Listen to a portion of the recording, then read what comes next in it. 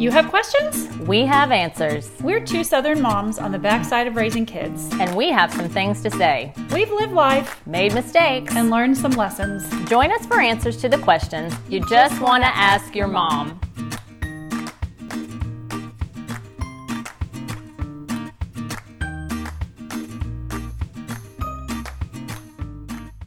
Hey, welcome to another Just Ask Your Mom podcast. I'm Renee Sproles. And I'm Bonnie Blaylock. Well, we're firm believers in knowing your child, as you know if you've listened to many of our episodes. And what we mean by that is knowing what makes them tick, what their gifts are, their spiritual gifts, their natural talents, what their temperament is, their love language, their birth order, the preferences, all of it. Parents, by virtue of time spent with our children, and because they are in some sense little versions of ourselves, we know our children better than almost anyone. Right. Well, this isn't something to obsess over, though, or for pigeonholing or labeling our kids when we say, oh, you're a gold temperament, so of course you're acting that way. Or you're the youngest, so you're probably entitled. I know some people can get really into navel gazing and taking all those personality quizzes and intelligence tests when it boils down to it, life really isn't about us in the first place. Knowing ourselves actually, in some sense, helps us to love others better, not gaze lovingly into our own mirrors. So, okay, yeah. But that being said, you did discover this really interesting podcast. I did. It was from the 1,000 Hours Outside podcast, which I know some of you are familiar with. But they were talking about a book called The Dominance Factor from Dr. Carla Hannaford's book from the same name. She is a biologist and award-winning educator, and she's got 30 years plus of teaching experience.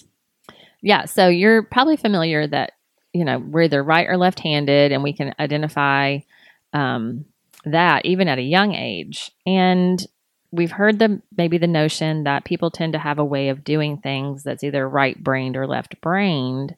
But it was news to me that we also have a dominant foot, a dominant eye, and a dominant ear. It was news to me too. I thought, what? How have I never heard this? But it was so cool. So what do we mean when we say brain dominance? Well, obviously we're using all of our brains day to day, right? And both of our sides of the brains, left and right, work together under normal circumstances, taking in information. But those who are right brain dominant, and see if this applies to you, are supposed to be intuitive and creative free thinkers. They are kinesthetic and emotional. They are qualitative, big picture thinkers who experience the world in terms that are descriptive or subjective. For example, the skies are gray and menacing. I wonder if it's going to rain. Yeah, and it's worth just noting here that our traditional education system in the United States does not favor this sort of learning and perceiving the world. Right. And we'll get to that, why that's important later on. Yeah. So left brain people, on the other hand, tend to be more quantitative and analytical. We pay attention to details and are ruled by logic. And our view of the weather is more likely. The forecast said there was only a 30% chance of rain, but those clouds will probably bring thunder as well as rain. So in the U.S., students labeled gifted and talented, most often up to 90% of them exhibit this linear type of thinking and perceiving. 90% of gifted students are left-brained. I don't think that's true, though. I don't think it's true either. So why do we do that? That's what we're labeling them. That's exactly right. To the exclusion of the other. Yes. So which are you, given those two things? Which do you think you are? Left. I mean, I said we, as if like, yes. Yeah. I think I'm left brain too. So yeah, we're leaning this way more and more because we're asking kids to read and write before school even begins, when their eyes and hands haven't even developed enough to really do that well, or at least with ease. Right. We expect them to develop this linear thinking and these ways of interacting with the world that are more left-brained. Mm-hmm. So there is some research out there, I'll just put it out there, that debates this whole notion of left brain, right brain. But the absence of proof is not proof against. And we do know that different areas of the brain affect certain functions. So like when a person has a stroke on the left side of her brain, her language is going to be affected. And we also know that as we grow, the communication between the two sides of our brain increases. And that women seem to have more connectivity between the two sides and can access it more readily than men. That's why we're multitasking. That's why we can observe things better. why we communicate better. Mm-hmm. So here's what we know about how the brain develops. Where's Tiffany Rogers when you need her, our neuroscientist? The right side develops first. From in utero to about age 7 or 8, which is 3rd grade, we're taking in global aspects of our world. We're analyzing space. We're detecting and responding to unexpected stimuli because our first need is, well, survival. It's the first responder when we perceive danger. That's where curiosity is found and new learning. Memories are stored and recalled as overall patterns like facial recognition and emotional expressions, nonverbal communication, ideas and senses. All that's happening in the right hand side of the brain. Right. So you think about that up until age 8. That's before you go into school. You need to be in nature, observing the big picture world and how big ideas and sensory things happen. That's why we're saying be outside all the time. Yes. Having known that we were doing this podcast and having this information, it's just warmed up just enough here lately. I took Dottie Lou outside yesterday. She's almost 2. And literally all she wanted to do was run through the landscaping at my parents' house, which they've got a lot of landscaping with all the plants, touch the plants, bend down and pull the grass up. Little blades of grass, stand underneath a tree and look up at the limbs. And I just thought, her brain's doing all these cool things as she's pattern observation and big sensory movement and all that cool stuff, exploration, creativity. So our left side of our brain really starts to come online next. That's ages 8, and it doesn't really stop until early 20s, 21 or so. That's where we get our quick integrated processing. We get more self-motivated behaviors. Think about your children in this, how you're training, and you're thinking they're not getting it until about age 8, 9. Then it's like, the sweet spot. Mm-hmm. Now they can self-regulate. Now they can self-motivate. They're mirroring our family and cultural behaviors. They can set up linear routines. So this is where our language really starts getting geared up. Alphabet, words, spelling, data, and details. And the left side controls the dexterity of our right hand. It deals with numbers, math, step-by-step learning skills, and learning to read. So if you have been in nature earlier and gotten that global perspective, now you're sort of telescoping in to get the details. So interesting. In these later grades, yeah. And it's also worth noting that our brain has a crossover pattern. So each side of the body is communicating with the opposite brain side, which is really kind of the core of that podcast that you discovered, that we're going to talk about dominance. Almost all our sensory motor functions on the right side of the body are controlled by the left hemisphere and vice versa. So the right ear communicates with the left side of the brain. The left ear communicates with the right side of the brain. Right. So the interesting thing that Dr. Hannaford was talking about is that we tend to prefer all those functions that are controlled by our opposite brain dominance, especially in times of stress or new learning. And this is why I thought that information was so interesting, because our children, well, they're almost always learning. They're constantly learning. Mm-hmm. And as we know, in today's world, where we have unprecedented change and uncertainty, they are more and more under stress. In the interest of making sure we understand what we're talking about here, let's say it again. When we are under stress, we tend to prefer the sensory and motor functions that are controlled by our opposite brain dominance. Right. So you've got that crossover pattern. Your brain is doing crossover patterns. So if you're left brain dominant, it's going to control everything on your right side. Mm-hmm. If you're right brain dominant, it's going to prefer everything on your left side. Okay. So if you have things on the same side as your dominant brain, if I'm left-brained and I've got motor functions that are dominant, right eye, right ear on my left side, those aren't going to be as effective. Okay. Wow. Okay. So under stress or new learning, the non-dominant brain radically decreases its function, like up to 85% shutting down. That was phenomenal to me. Yeah, that's pretty big. So then it leaves your dominant side of the brain to carry on because it's used to it. It's a stronger muscle. Right. Right.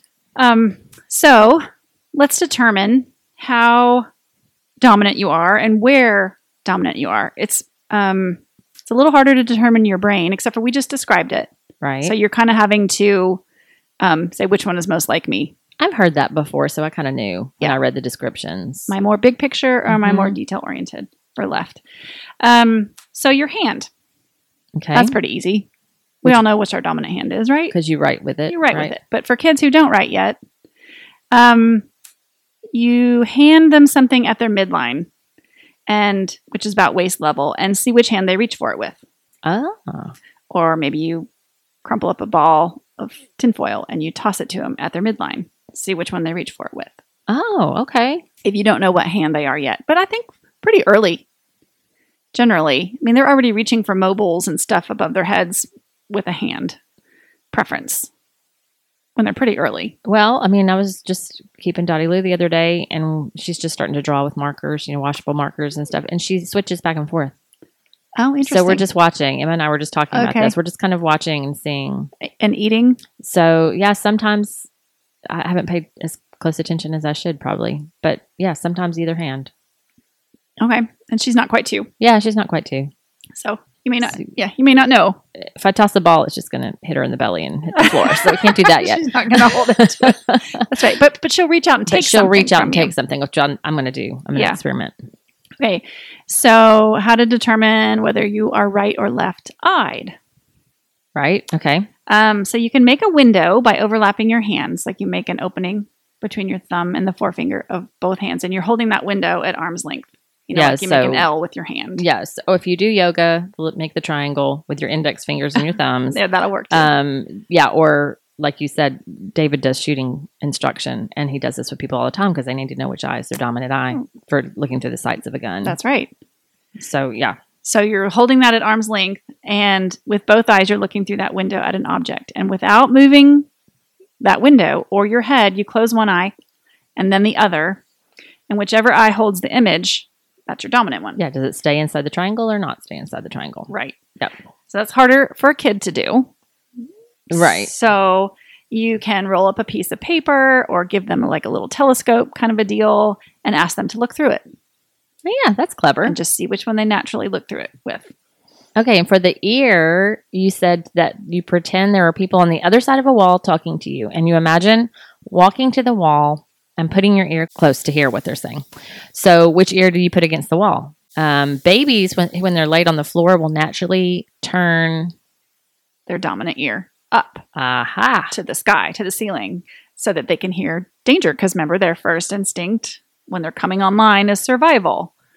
So when you just lay them down in what they call a fencing pose with their arms kind of straight to their side, they'll naturally turn their dominant ear up. Okay. But adults, we can't maybe do that because maybe your back hurts and you lay a certain way because of your neck or something like that. Yes, but we do tend to, when we are in an unfamiliar place, we do tend to sleep.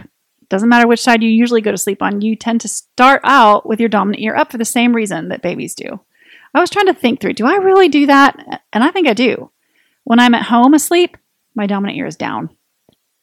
Oh, that's so interesting. I'll have to pay attention next time we travel. I don't know. See if you're in an unfamiliar place.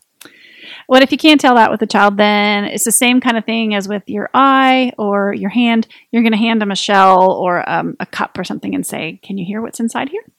And see which one they go to. The right or the left. That seems really easy way to do it. Yeah. Okay, cool. And then with our feet, what are we supposed to do to see which foot is dominant? Well, you can see which one you use to go upstairs first. Okay. I asked my son that, though, and he says he deliberately uses a different foot each it time. Up. Yeah. I don't know. It's an exercise thing. Whatever. Or you can have them stand feet together and lean forward until you have to catch yourself, and which foot naturally goes out. Got it. To catch yourself. With smaller kids, too, which foot do they naturally kick a ball with? Got it. It's kind of a balance thing. Okay, so your situation here that you've described in our notes is if you're left brain dominant and your dominant eye is on the right, you can still take in visual information at any time, even in a stressful situation. Right, because it's crossing. But like for me, I'm left brain dominant and I'm left eye dominant. So in a stressful situation, my visual acuity is going to be decreased. That's right. It's really good to know. Right. So if you have a student in a classroom during instruction of calculus or something that's really hard and different and new, and their head is turned to one side or the other, it looks like they're, quote, looking out the window, or maybe both of their eyes are closed altogether. because they're focusing. In their mind, they're focusing because their visual is not on the opposite side. Their visual dominant is on the same side. Same side, yeah. The teacher's going to look at that and say, you're not listening. You're daydreaming. Pay attention to me. Look at me. Which is going to have the opposite effect for that student. Mm-hmm. They can't. They are focusing by not looking. They are focusing by looking away. That's so funny. My dad does this on the regular in church, and so many people have said, your dad falls asleep in church all the time. No, he's actually listening. Oh, that's interesting. Yeah, he instinctively closes his eyes to listen well. Well, there you go. Mm-hmm. That explains his situation exactly. Plus, he doesn't care what people say. So he sits way far up front and closes his eyes. So it's whatever. Okay, so this is where it seems to me like different types of teaching methods would be helpful. We just kind of want to hit them all. So people with their dominant eye opposite their dominant brain will have really good visual intake. So charts, diagrams, pictures are helpful. This makes so much sense to me. I hate all those things. Mm-hmm. Mm-hmm. I cannot stand a chart. Give me a paragraph of words, You want please. words? Me too. Me too. That this can affect our driving. That makes total sense to me. If you're driving in traffic under stress or in an unfamiliar city, right. And where you sit in a classroom can make a difference. If you're right eye dominant, sit on the right side of a theater or classroom. Mm-hmm. You'll pick things up better. Or the center would be good for either one, right? If you sat in the T-zone. Probably. Center. But yeah. There's only so many center seats. So if you have to pick. But I always knew that and I just took it. So there you go. Right. Tell your kids that so they know where to sit. Yeah. When they get a choice. Makes a difference. So normally, I thought this was so interesting. Normally, the dominant eye controls the tracking of both eyes. And our right eye naturally tracks from left to right. And our left eye naturally tracks the other way, from right to left. So if you have this left eye dominant pattern, you're initially tending to look at the right side of the page first and move left. Huh. So when you're learning to read, you have a child who's struggling to read, it could be their eye dominance. It may take them longer to adjust. 81% of students in remedial reading are left eye dominant. Wow. 81%. So if you are learning English, which is a left to right, you can see where you might stumble over that if your eye dominance is not opposite your brain dominance. If you're reading Hebrew, Arabic, or Chinese, which go the other way, you're actually pretty good at that. Okay, so we saw this with Emma had we tried 5 different spelling programs in 5 years with her. She was an average speller, but I thought she's so knocking it out the top, like 99th percentile in every category, but the spelling was like 50th. And I was like, okay, what am I doing wrong here? Maybe I just need to teach you in a different way. No, I know she's right brain and left brain equal because we had her tested. So she's got equal strengths on both sides of her brain. I'm curious to know which eye dominant she is because when we went to China, she was at that point 15, 16 years old. She was picking up Chinese when we were there because it's a pictorial language. It's the word is contained in the one shape. Yeah. And she intuitively could understand she could see it all looked like slashes, like calligraphic slashes to me. Yeah. It all just looked like confused. No, she was picking it up and I thought I shouldn't have done French for you. I should have done Chinese. This is how your brain works. Yes, she totally could have been fluent by now. Like, wow. Sorry, Emma. I didn't teach you Chinese. Find somebody to teach Chinese. But it really it really hit home with me that tracking, that eye tracking left to right, or just the sequence of letters in English instead of the pictorial language was not really great for her brain. She learned it. She figured it out. She's a great reader. She's a voracious learner. Eventually both sides of our brain are going to cross over and get that. But it's that new skill. That's right. And it would have been cool to see her, give her an opportunity to thrive in an area where she had really had to work so hard before. One of the things Dr. Hannaford said on this podcast was she recommended if that's the case and your child is struggling with reading like that, turn the book upside down and have them read it. And it's usually they can read it right off the bat and they're surprised, like, oh, I can read. Oh my goodness. And it's just I forgot about that part of the podcast. I do remember that now. That was crazy. That was just crazy to me. turn it upside down. Yeah. It's just a different way of And tracking. your eyes are going to track a different way. Mhm. Wow. Wild. Yeah. So the ear. Okay.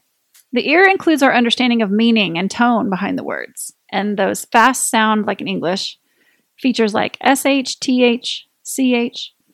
And one of the factors of dyslexia is the inability to decipher fast sound components. So if we improve the auditory functioning, they're saying that can help dyslexic issues. Wow. So over That's half of interesting. all learners are auditory limited, but most teaching is verbal. Mm-hmm. That means auditory limited means that if you are right-brained, your dominant ear is on the right also. If you're left-brained, dominant ear is on the left. So it's when it's same side. Yeah, when it's all down the same side. Yeah. Which she said in her book, Dr. Hannaford, that most of the children in special ed classes Are on the same side. have the dominance all down one side of their body. Mm-hmm. And she does as well. She's in her 70s. Yeah, I think so. She was born in the 40s. And so that was before special ed. She said she didn't read till she was 8, maybe. I think remember she said. 8 or 10. Yeah, it was. Well. She would have had an IEP. She would have been labeled a particular thing. She said, but I wasn't. And so I just learned how to learn At a and different adapt. pace. Mm-hmm. Mm-hmm. That's striking to me. Yeah. Yeah. That 'cause we're just looking at learning in sort of one way. One way. In general, in our public school systems, at least. Mm-hmm. Yeah. Yeah, that is the beauty of homeschooling. I went to many a conference where there were sessions for the parents who had, air quotes, delayed learners. So they were saying, if your child struggles to read, don't panic. It can how's their hearing. Now, they weren't talking in terms of these dominances, but it was making sense. Do audiobooks, do all these other things. Maybe they were saying flip the book upside down. Probably somebody was. Yeah. And you can adapt. Yeah, that's exactly You why can they just adapt. learn how to learn. Mm-hmm. Like Learn what how to you're learn saying. for the way your mind works. Wow, for sure. So hands. Let's talk about our hands. Human communication that is verbal, but it's also body expression. So left brain, right-handed people are verbally expressive. True. That's true in my case. Yeah, same. They talk through what they're learning. They can talk under stress. But if your dominant hand is on your dominant brain side, you will, again, this will make you freeze under stress. You can't come up with the words. You don't know what to say. And the Dr. Hannaford talked about this with her husband when they have a fight or they're under stress. She's like, I can't get my words out. And just you need to calm down for a second. Right. And he's the exact other way. Yeah. Tell me the words. Tell me the details. Tell me how you're feeling. Right. So you can see where that would cause conflict. Yeah. If you didn't know or you didn't give them space to unfreeze. That'd be really hard on a relationship if you didn't know that. You'd be like, why can't you talk to me? Exactly. Yeah. And we would do that to our kids too, which will, that's why knowing this makes a difference because we might look at a kid and go, why aren't you listening? Or you never listen to me. Yeah. That kid, he never listens. But maybe he can't, or maybe it freezes up when it's under stress, when he's in trouble. Yeah. When they get in trouble, that's immediate stress, right? Oh, wow. So 1/10 of the population is left-handed, and that is correlated with artists, composers, philosopher thinkers. Wow, just 1 in 10. I would have thought there were more. Many. No, that's not very many. They used to. My grandmother was left-handed, and she said they used to not let you do that in school. I know, which, given all of this, would be incredibly stressful. Yeah. I don't know how when they used to force people to do that, it used to cause stuttering and other it did. bad effects because you couldn't function the way you were supposed to function. Oh, wow. But my husband's left-handed too. We know several people and good friends who are left-handed. Yeah. And they're awfully proud of it. Both, our other doctor friend, he's left-handed too. Yep. And he is the most interesting. He is like a philosopher, artist. Yeah. Creative type of person. Blacksmith, stonemason, farmer. Everything. I'm going to their house when the zombie apocalypse hits because they can do everything between the two of them. They have all the skills. We're there. That's right. I'm your person. I'll do something. I'll bring something to the table. I'll figure it out. So our feet. Let's talk about our feet. We provide information about our environment and balance with our feet. So that's why like going barefoot is so important. It's actually not just important for kids. I think it's important for adults to go barefoot.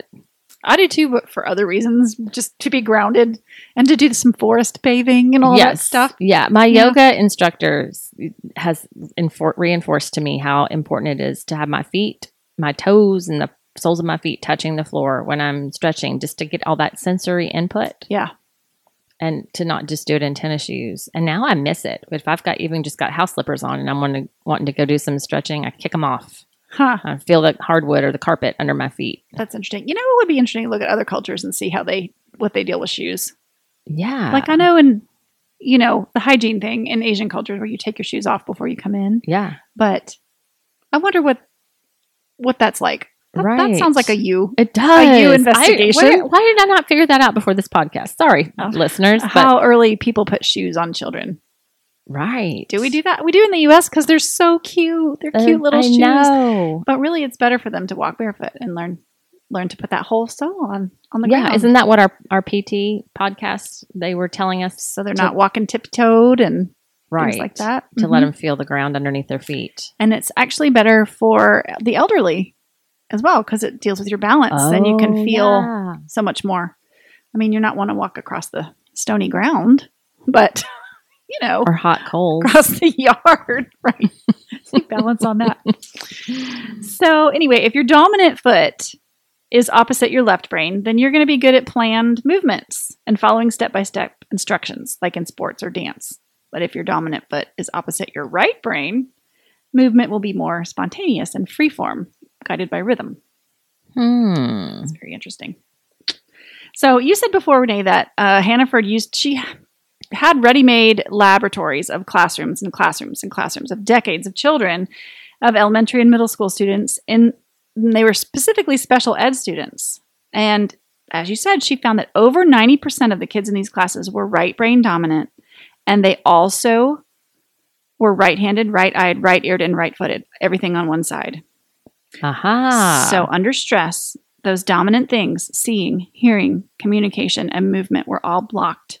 So what do typical special needs kids do? Well, they shout and they yell. They can't get their emotions under control instead of using their words. They move around. They're hyperactive. They won't sit still. You try to give them an instruction and they won't get it and they won't see what we're trying to show them. So they end up in special ed. Yeah. And as I just said earlier, Hannaford herself has this profile. She's all right side dominant.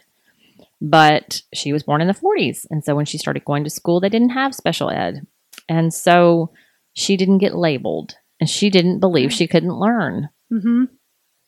Wow. Because what does that do to you? Mm-hmm. That power of suggestion. Mm-hmm. When you tell a child, okay, this is the classroom you're going to be in. They know. Yeah. They even know the reading group. They know. Yeah. ABC. They know which one is which. Power of suggestion. And if you flip that script and say, you're going to learn how to learn. Yeah. In this different way. Because you totally can. That has a whole different message. Yeah, this is for this kind of learner and this kind of learner. And there's even more now. It's not just kinesthetic, auditory, visual, all those. There's even more. There's like 9 or 12 categories of different types of learning. Mm-hmm. So if we understand these preferences, moms, we can communicate better with one another. And that includes your spouses. Yep. And your children. Yeah, definitely your children, but also your husband. Mm-hmm. If your spouse is left brain dominant and wants details, but the other person is right brain dominant and under stress can't focus on that, well, conflict can arise. Yep. Or say you're a parent with an auditory preference. You may characterize your child whose ear is not dominant by saying, well, that kid just never listens. Yeah. When that's not the case. Yeah, it's not. Right. So her book is interesting. It's really short. It's very short and lots of pictures. It's easy to get through. Mm-hmm. And she lays out all these different types of dominance. And it turns out there's actually 32 profiles. So you can figure out your dominant eye, ear, hand, and foot. And determining your brain profile is a little trickier, but most of us can guess that pretty well by the way we prefer to approach things. And then you just look through the book and match which one you are. And it will tell you, oh, here's what happens to me under stress. Here's what areas are blocked under stress. And it can tell you that about your kids too. So it's a great little reference book to go That would be so helpful to know, and to understand and to maybe overcome. So I think I'm thinking of Eagle Scout training, Boy Scout training. They do a lot of training for things under stress, first aid or that kind of thing. And you can train yourself to respond a certain way under stress with muscle memory and repetitive motions. But because for this very thing, it is not intuitive. That's right. It's not intuitive. And so but it can be learned. And we are thankful for the people who learn it and who actually make a career out of it, of helping people in times of stress. If you took a look, I bet their hand dominance and their foot dominance is opposite, is cross-lateral. The people who choose those careers. Because they are naturally in motion when stress happens. Yeah, that's beautiful. So, but what if we want to become more cross-lateral? Can we do that? Yeah, we can do it. That's the good part. We can all do it. We all do it eventually as we get older and grow and learn how to function in the world. But you can promote it by moving your body, basically. Mm-hmm. How easy is that? And by playing outside. So she gives you tons of exercises in the book and ideas to get these cross-lateral connections going. And some of them have to do with tapping or de-stressing, a lot of things that counselors use to promote connections across the brain. Mm-hmm. Also, this is in yoga circles and in energy work circles. They talk about how your body's energies cross over. So the right side crosses over to the left and left crosses over to the right. So you can do marching motion. So you lift your left leg and your right arm up, and then you swing your right arm across your body as you lower you're marching in place. Right. Lift your left arm and your right leg up and swing that left arm across your body. And you're just helping that brain make those connections, crossover. Interesting. So in a kid's elementary school music class, what you're describing makes me think of what my kids used to do in music class. Rhythms, marching, clapping. How are we putting all that together? Mm-hmm. And that's actually improving their cross-lateral connections. Yeah. So you swing your arms in a figure 8, across your body. Yes. And it helps make those connections. Walking is a good way to do it, because if you're walking, you're automatically swinging that right arm, left leg, and vice versa. Yeah, that's right. And you could do it even more exaggeratedly, like on purpose, if you don't want to look too crazy in your neighborhood. I've seen those people. Well, and some people, actually, Emma had a job interview once, and the interviewer said, "Now, do you communicate better in motion or sitting still? Because if you communicate better in motion, we'll walk while I interview you." And I thought, oh my goodness. Wow. What a perceptive and progressive interviewer. I know. I thought that is phenomenal. That's awesome. See, why can't we just do that in our classrooms? Yeah, I know. Or in our homes. Let's just take a walk around the block. Mm-hmm. I know you're in trouble. Walk with me. That's right. Dude, I wish I'd done that. Me too. We didn't do it. Y'all try it. Didn't even take advantage of that. Oh, yeah. I think that would be great. Or your husband. You're in trouble. Come walk with me. We're going around the block. Neighbors will be like, "Ooh, what's going on with them again?" They're walking again. They're walking again. They're the healthiest people I know. That's right. Oh. So another great activity is knitting and crocheting, because the way you're using both hands at the same time, I would imagine piano is similar for that, using both hands at the same time.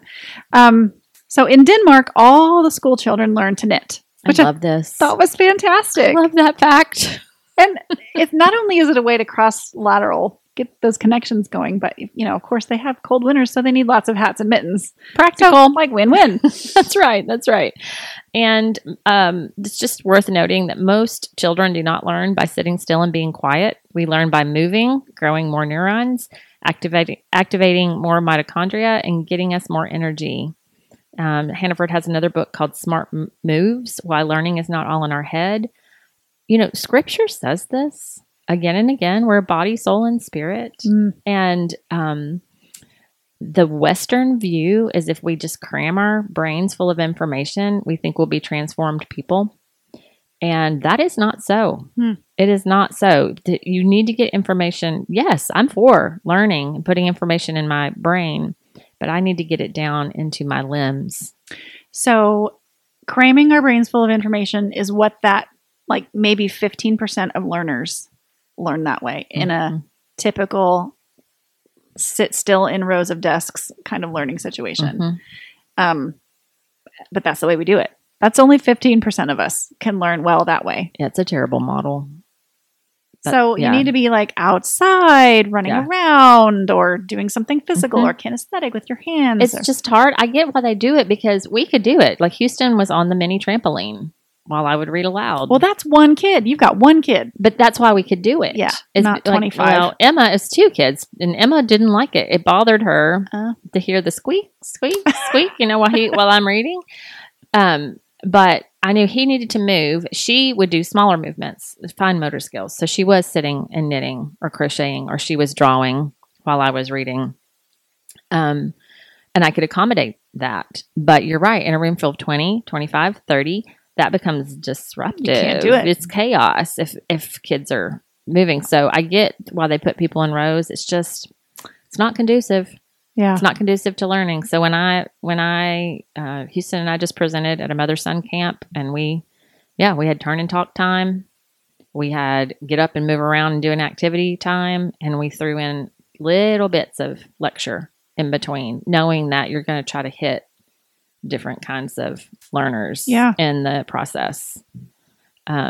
It's not fun to sit. I don't like to sit still and be talked to. Right. For a long period of time. Why do we think our children who have so much more fewer energy? Breaks. Yeah. Why do we think they want to do it that way? Absolutely.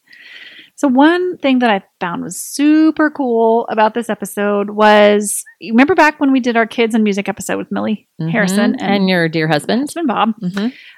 We talked about all the ways that music benefits kids, but this book says why that is. And that's because an instrument like a woodwind that sits against the teeth, or a brass trumpet that's held on the lips, or a violin that rests against the jaw or the cheek, when you're playing those instruments, it's vibrating your head and stimulating both of those hemispheres in your brain. And so singing does that too, because it's vibrating the vocal cords and the bone structure and everything in the head. So it's forming those cross connections. Isn't that cool? That's really interesting to me. I'm thinking about vibration. Tribal cultures who do a lot of humming and dancing and marching around. Yeah. It's like just instinctive, intuitive. It is in all of us. And what is that actually accomplishing? It's funny how God knew. I know. It's funny how he knew that. I love learning about this kind of stuff. I'm so glad you found this podcast. I just think it's so interesting. And this author. So easily, one of the best things that you can do is unstructured, imaginative, open-ended play and de-stressing by going outside. Lots of it. Lots of it. We can do more and more of that. Yeah, there's beauty in boredom and making them explore and learn. So you can find these resources on our website at justaskyourmom.com, and you can connect with us on Facebook and Instagram. And take 5 seconds to rate and review the podcast and share us with your friends and family. That's really the best way for people to learn about us. Yeah, we love to hear that. Just be shared. And if you have suggestions for an episode, send them to us at justaskyourmompodcast@gmail.com. And we'll see you next time on Just Ask Your Mom.